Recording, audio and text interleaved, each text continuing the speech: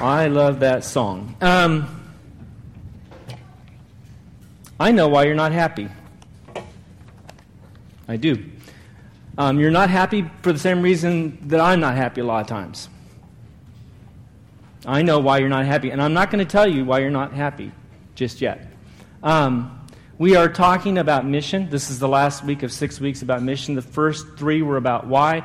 The last 3 were about how. And this week specifically is about how we engage our culture in terms of our mission. What is our mission? And to get to this idea of mission, I want to throw out, if you will, what Jesus said about what was his mission.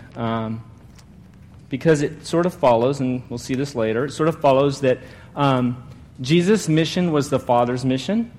And everything that he had, the Father had, and everything that the Father had, he had. It's kind of confusing. And everything that he has, he's given to his children, Jesus. And so the mission that he took from the Father is also his mission. And so after Jesus came back from the wilderness, he went to the synagogue and he picked up the book of Isaiah and he read these words about his own mission. He said, "The Spirit of the Lord is upon me, for he's appointed me to preach good news to the poor. He has sent me to proclaim that captives will be released, that the blind will see, that the downtrodden will be freed from their oppressors, and that the time of the Lord's favor has come." When we think about Jesus' mission, we usually think about those kind of first 2 sections. We think very much in terms of the proclamation of truth, and we think also about his service to the poor and to his neighbors. And we are people that are sort of either or. It makes our lives easier if we can compartmentalize our lives. And so we tend to err on one side or the other, either or, one of those 2 things. Neither of those things actually is his mission. His mission is in this last sentence when he says, "And they declared that the time of the Lord's favor has come." What he was saying is that the kingdom had come in him. And that was what really hacked people off when he stood in the synagogue and read from Isaiah. Because he was implying that the fullness of God's reign and his government and his person had come in him, and that it had been fulfilled in them in that moment. And it was scandalous. It doesn't sound scandalous to you now, but if I stood up here and I said that to you today and you knew what that meant, you would think I was either out of my skull, that I was had the mentality of a turnip, or that I was some kind of crazy heretic. I mean, those are sort of the only options, and they weren't any different in Jesus' day either. And so they were scandalized when he stood and said, "The kingdom has come." So what was the kingdom? What was his mission? It is really simple. His mission was to destroy death. His mission was to end suffering, and it was to restore people. So I'm going to make this down to make it simple. 2 things. It was to destroy death, and it was to restore people to God himself in unity. Look at this. We fool ourselves when we think that death is the normal state of affairs. It was not. We were not created for death. Death is the normal state of affairs now, but it was not created that way. Death is a curse. Death came by virtue of our fall and by disobedience in the Garden of Eden, has passed to each person since then. Death is not the normal state of things. If you want to know what death looks like, death apart from a relationship with God, all you have to do is look at Jesus on the cross saying, "Father, why have you forsaken me?" That moment of anguish is the moment of complete annihilation of self and separation from God. And the reality of what Christians have taught for 2,000 years, as insensitive as I can be about this culturally, is that what Jesus said over and over himself is that is not the normal order of things. And the reason that he came was he suffered that death, that annihilation, so that he could destroy death and that death would have no sting. That is number 1 in his mission. Destroy death. And you're going to get that in the first song that the band comes out with when they worship. One of the lines in the song is, cheat death, right? We're going to cheat death. The second part was to restore people to God himself. There's this interesting, this is all through the Bible, but I'm going to give you one image of this.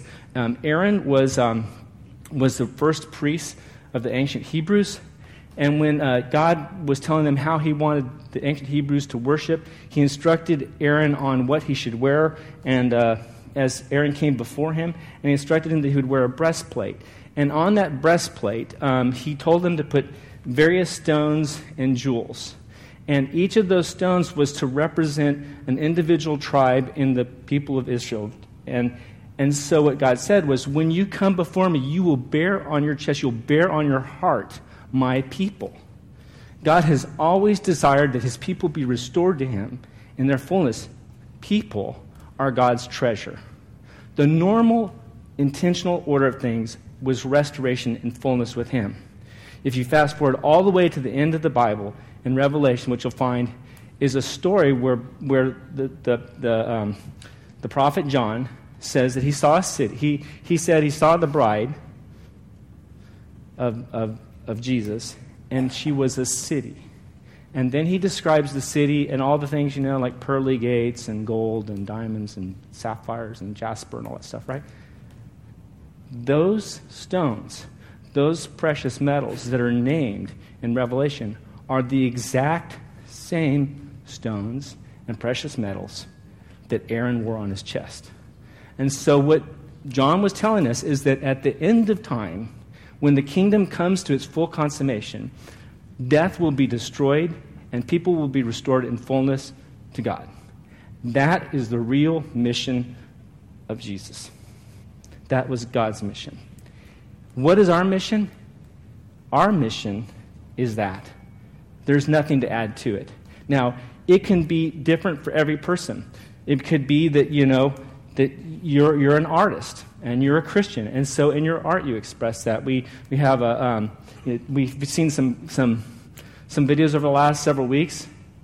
Justin Huey's a guy, plays in a great band. Well, he's first of all, he's a musician, and he sort of just happens to go into the world he goes, and wherever he goes, he takes this mission with him. And we saw this other video that showed the Breakfields and how they sort of threw their whole family in to serve here in a really amazing way for an entire week in the homeless to serve the homeless here at Warehouse. And it's the same way. So anywhere they went, they took that mission. And I guess that's the thing you need to hear is that I'm not a professional religious person, and there aren't many people in the church at Warehouse. There are professional religious people, and if the mission depends on them, we're sunk. But frankly, I know them. They're not that smart. They're not that gifted. They can't do, no, I'm not joking now, they can't do it all themselves. They don't want to do it all themselves. Now, the mission is you. Where you go, the mission goes.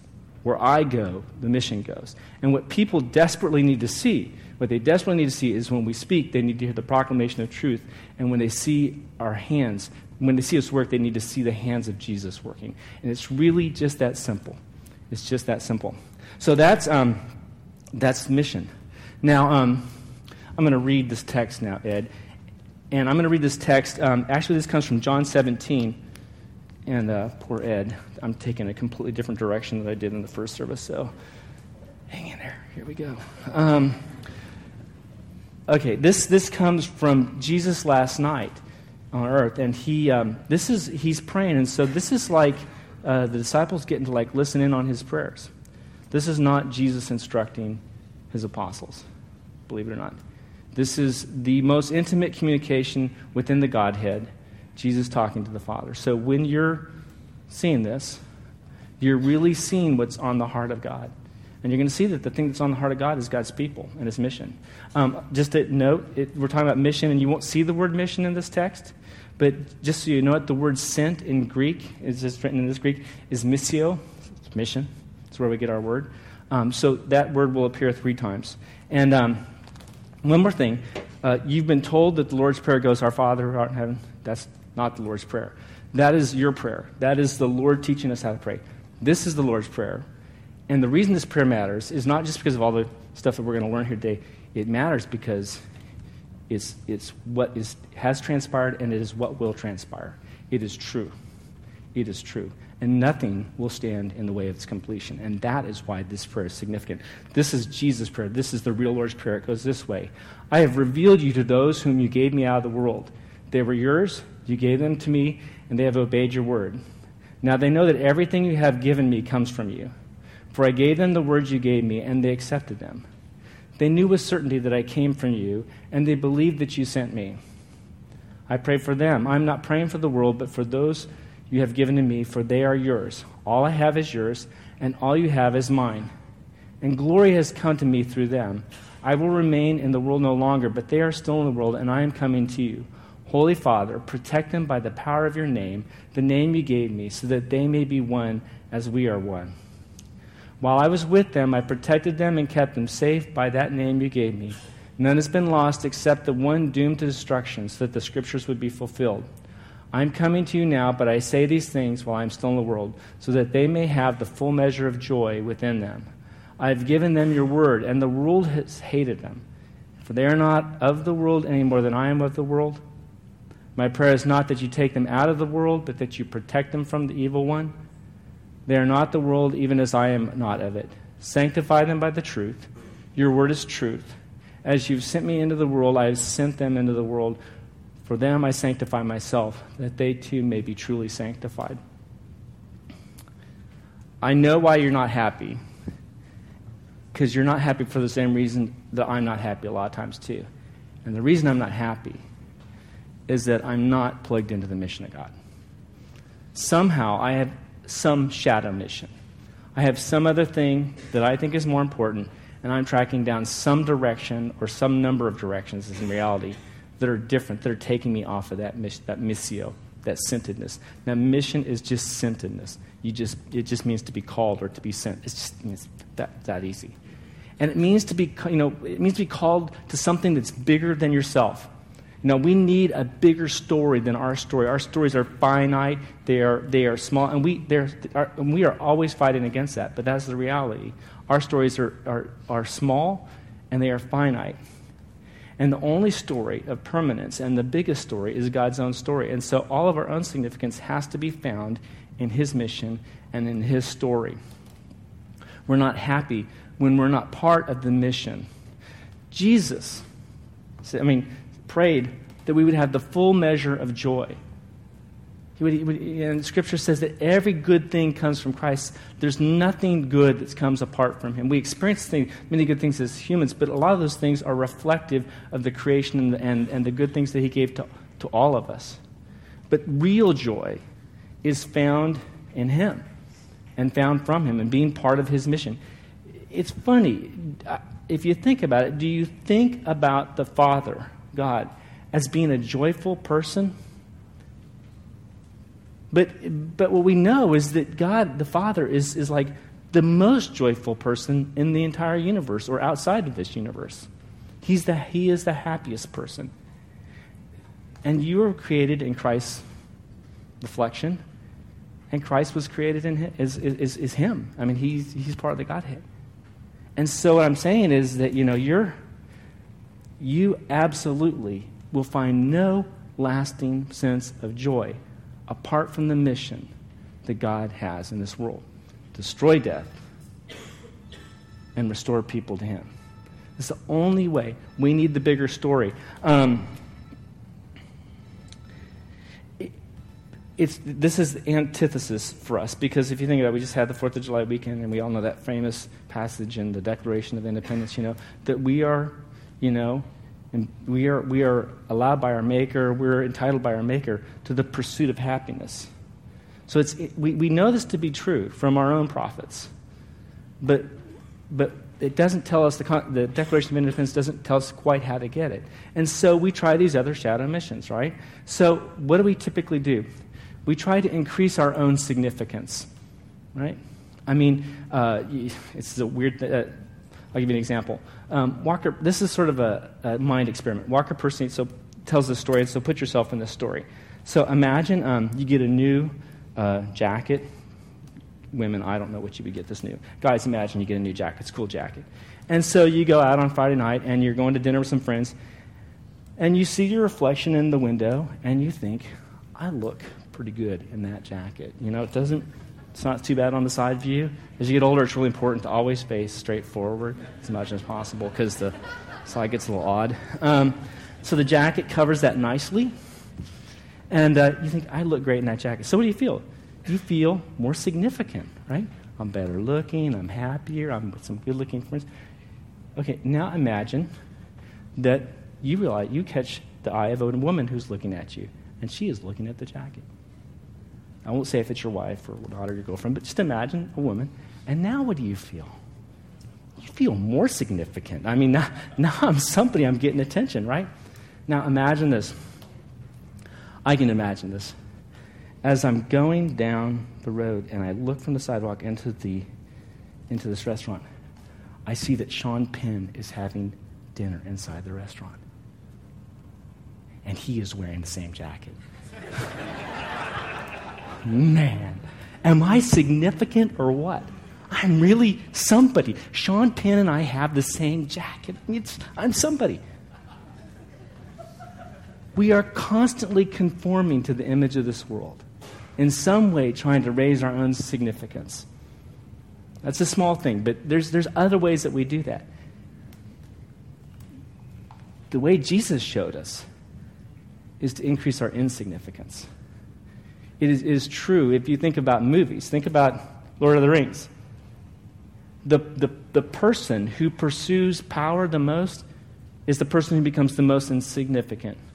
It's Gollum. He started out as one thing, Smeagol. He becomes something completely different. He's actually changed in his physical presence and his countenance, and he becomes in some moment, just a vapor of who he really was. He becomes completely insignificant in the pursuit of his own significance. The person who is the least significant is Frodo, who selflessly takes on the task of carrying the ring to its completion with his friends. It is a fellowship. But he humbles himself, and he takes on the task, and even at great risk, he achieves it, and he is the least significant. And yet, at the end, he's the hero. That is the biblical story about mission. That when we want significance, when we want our story to be really significant, it's about impact. It's about impact. You're not going to you're not going to lay on your deathbed and say, man, I wish I'd spent more time at the office.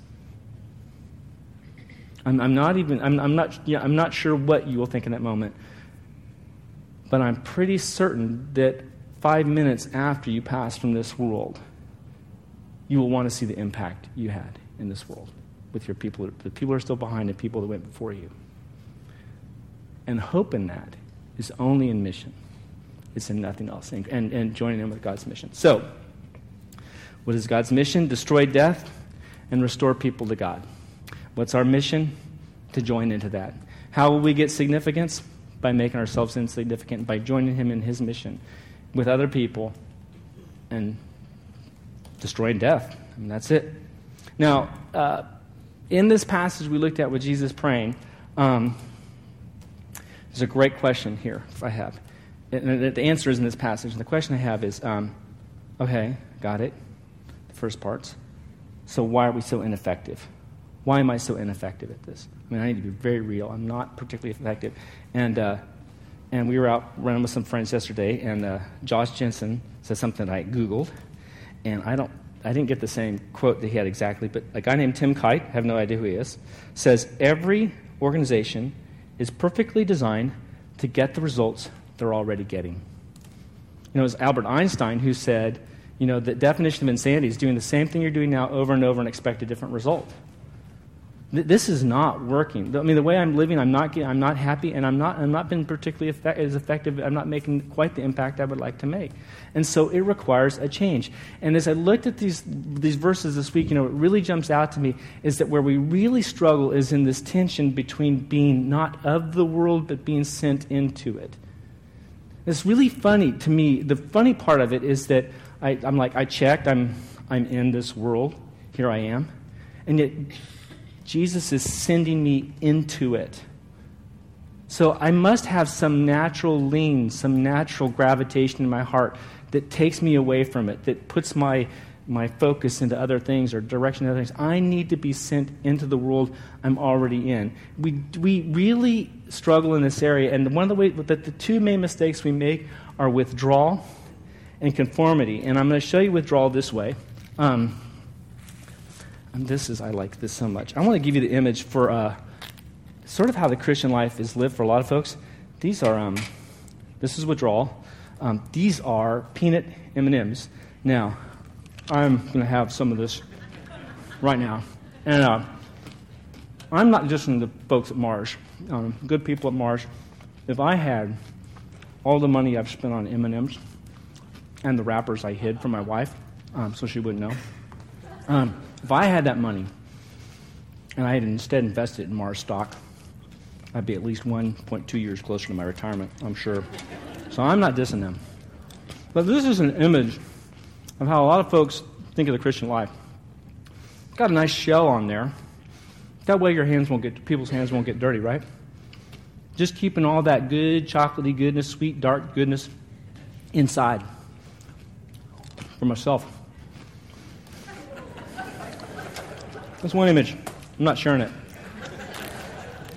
Second image is this. This is the Trader Joe's dark chocolate almonds. Anybody else a fan? Oh, baby. You bring these home, you need somebody else. I don't know who it would be, but somebody else to put them up in a high place that you can't reach and that you don't know exists. Because on these, there's a secret weapon. They put the salt on the outside. You know what salt does?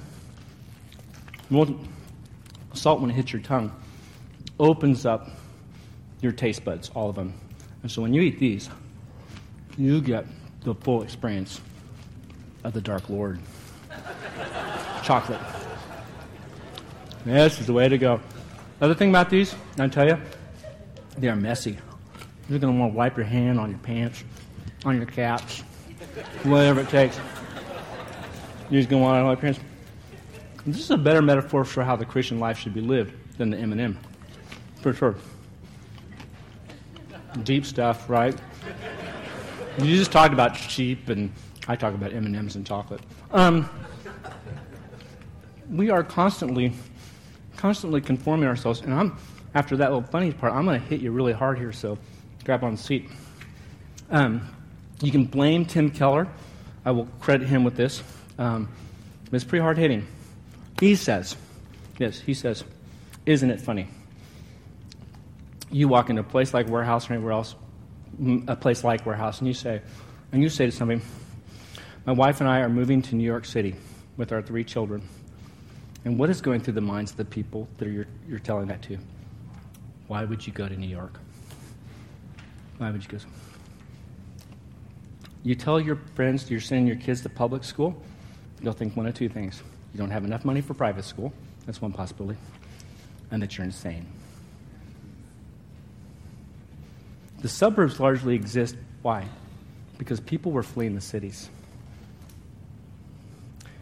We have withdrawn. What our city and what our schools need is us and our children. And we should repent. We should. And that means to go the other direction. And so I'm challenging some of you to repent and accept that challenge. It's very hardcore, but you'll be happy you did. It's a funny notion we used to say when we started Warehouse amongst some of us. There was this notion that we could be infected by the culture. God help us. We're the virus. And when you think about salt, we're this virus of salt. When you think about salt, one of the things that salt does is it's a preserving agent. You can use it for curing meats. You can use it in all kinds of different ways.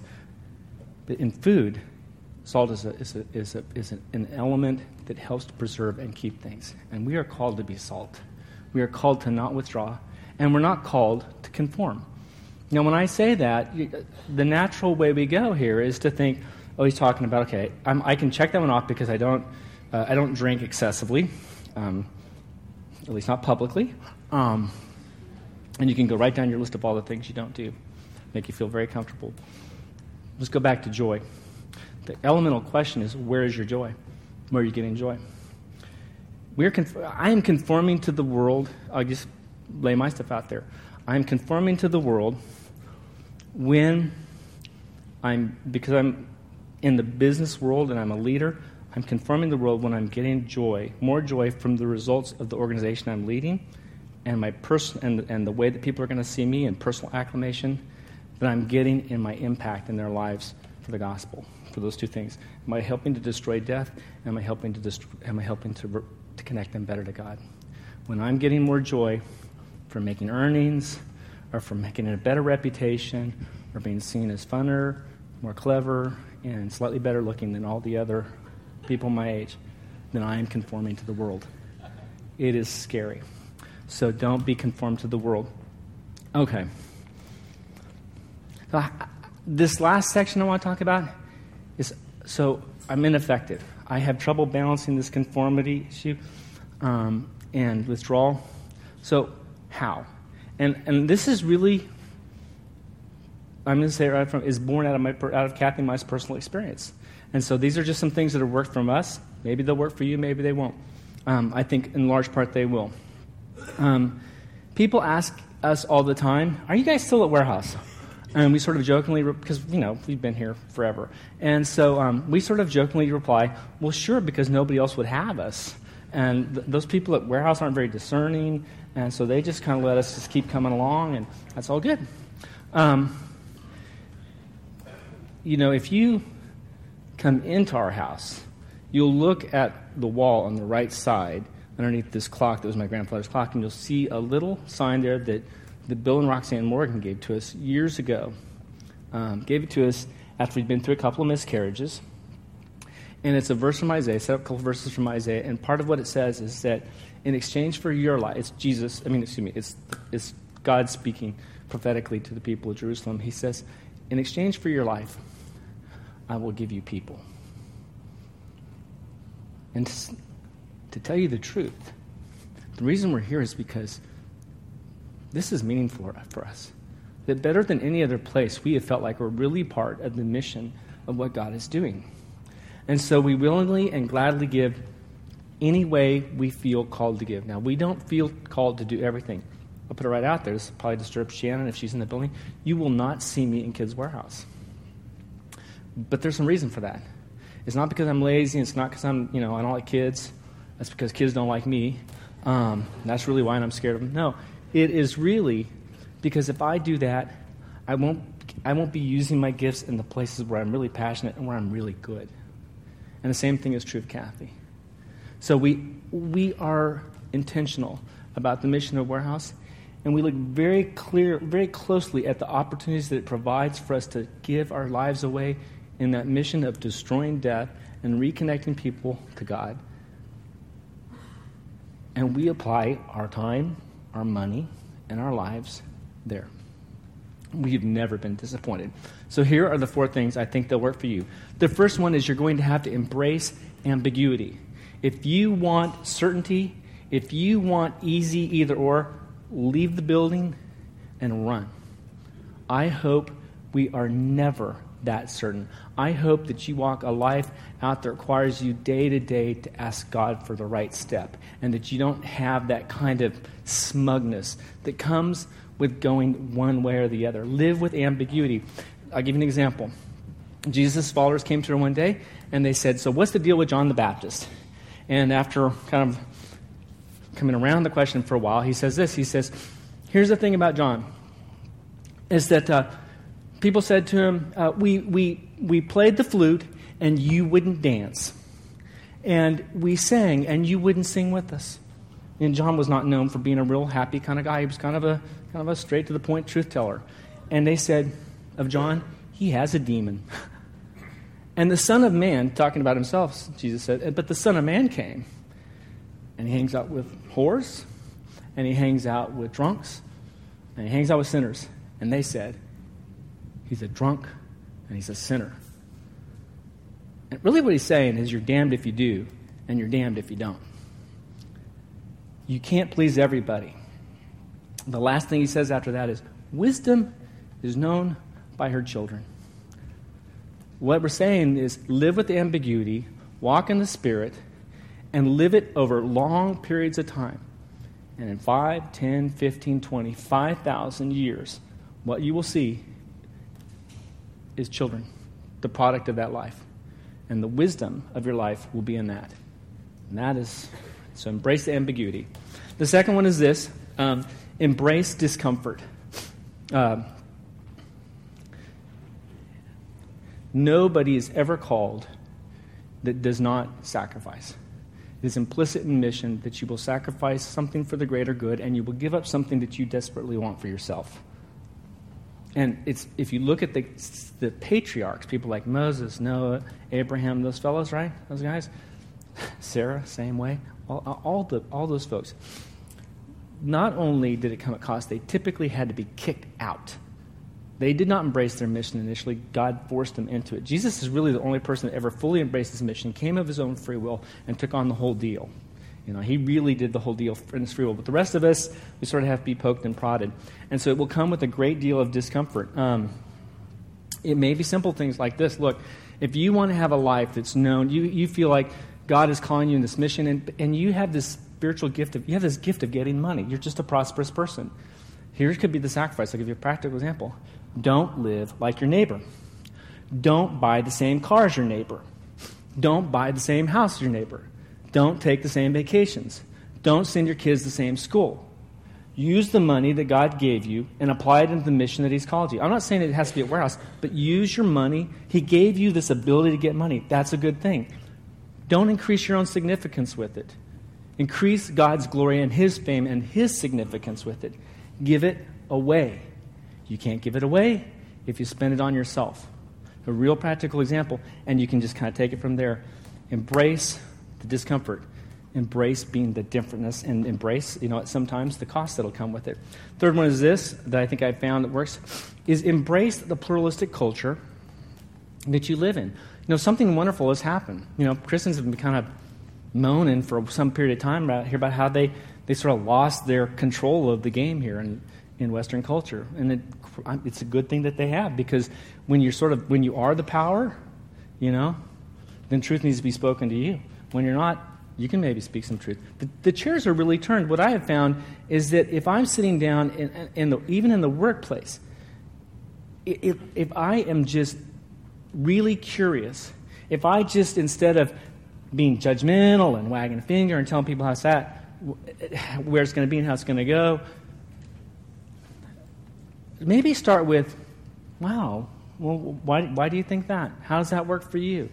Really be genuinely curious and humble. You are human. You are not so different from everybody else.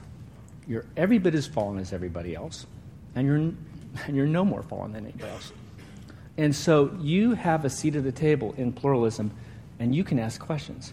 Not only that, if it's really a pluralistic culture, and I think it is not only your right, but it's your responsibility to engage in the conversation. And so when we don't do that, we are shirking our responsibility as citizens of this world. So speak. Engage, embrace the pluralistic culture. It's not all that bad. And the last one is this: embrace holiness. I won't go into a lot of detail about it, because I talked about it a couple weeks ago and how important it is. But if you look at those verses, it's pretty interesting. At the end there, Jesus talks about, he uses the word sanctified, which is like to be set apart like a vessel, a holy vessel, to be sanctified. He talks about mission, and he talks about sanctification again. It is like a holiness sandwich, right? With mission as the meat in between the bread. And he does that intentionally to remind us that, well, it uses this example. The song that we used in the special music, Band Horses song, is Our Ghost in My House. A ghost is sort of a disembodied person, right? It's a person without a body. It is insanity. It is insanity to think you are going to be a Christian and live a full life of joy and divorce that from personal holiness.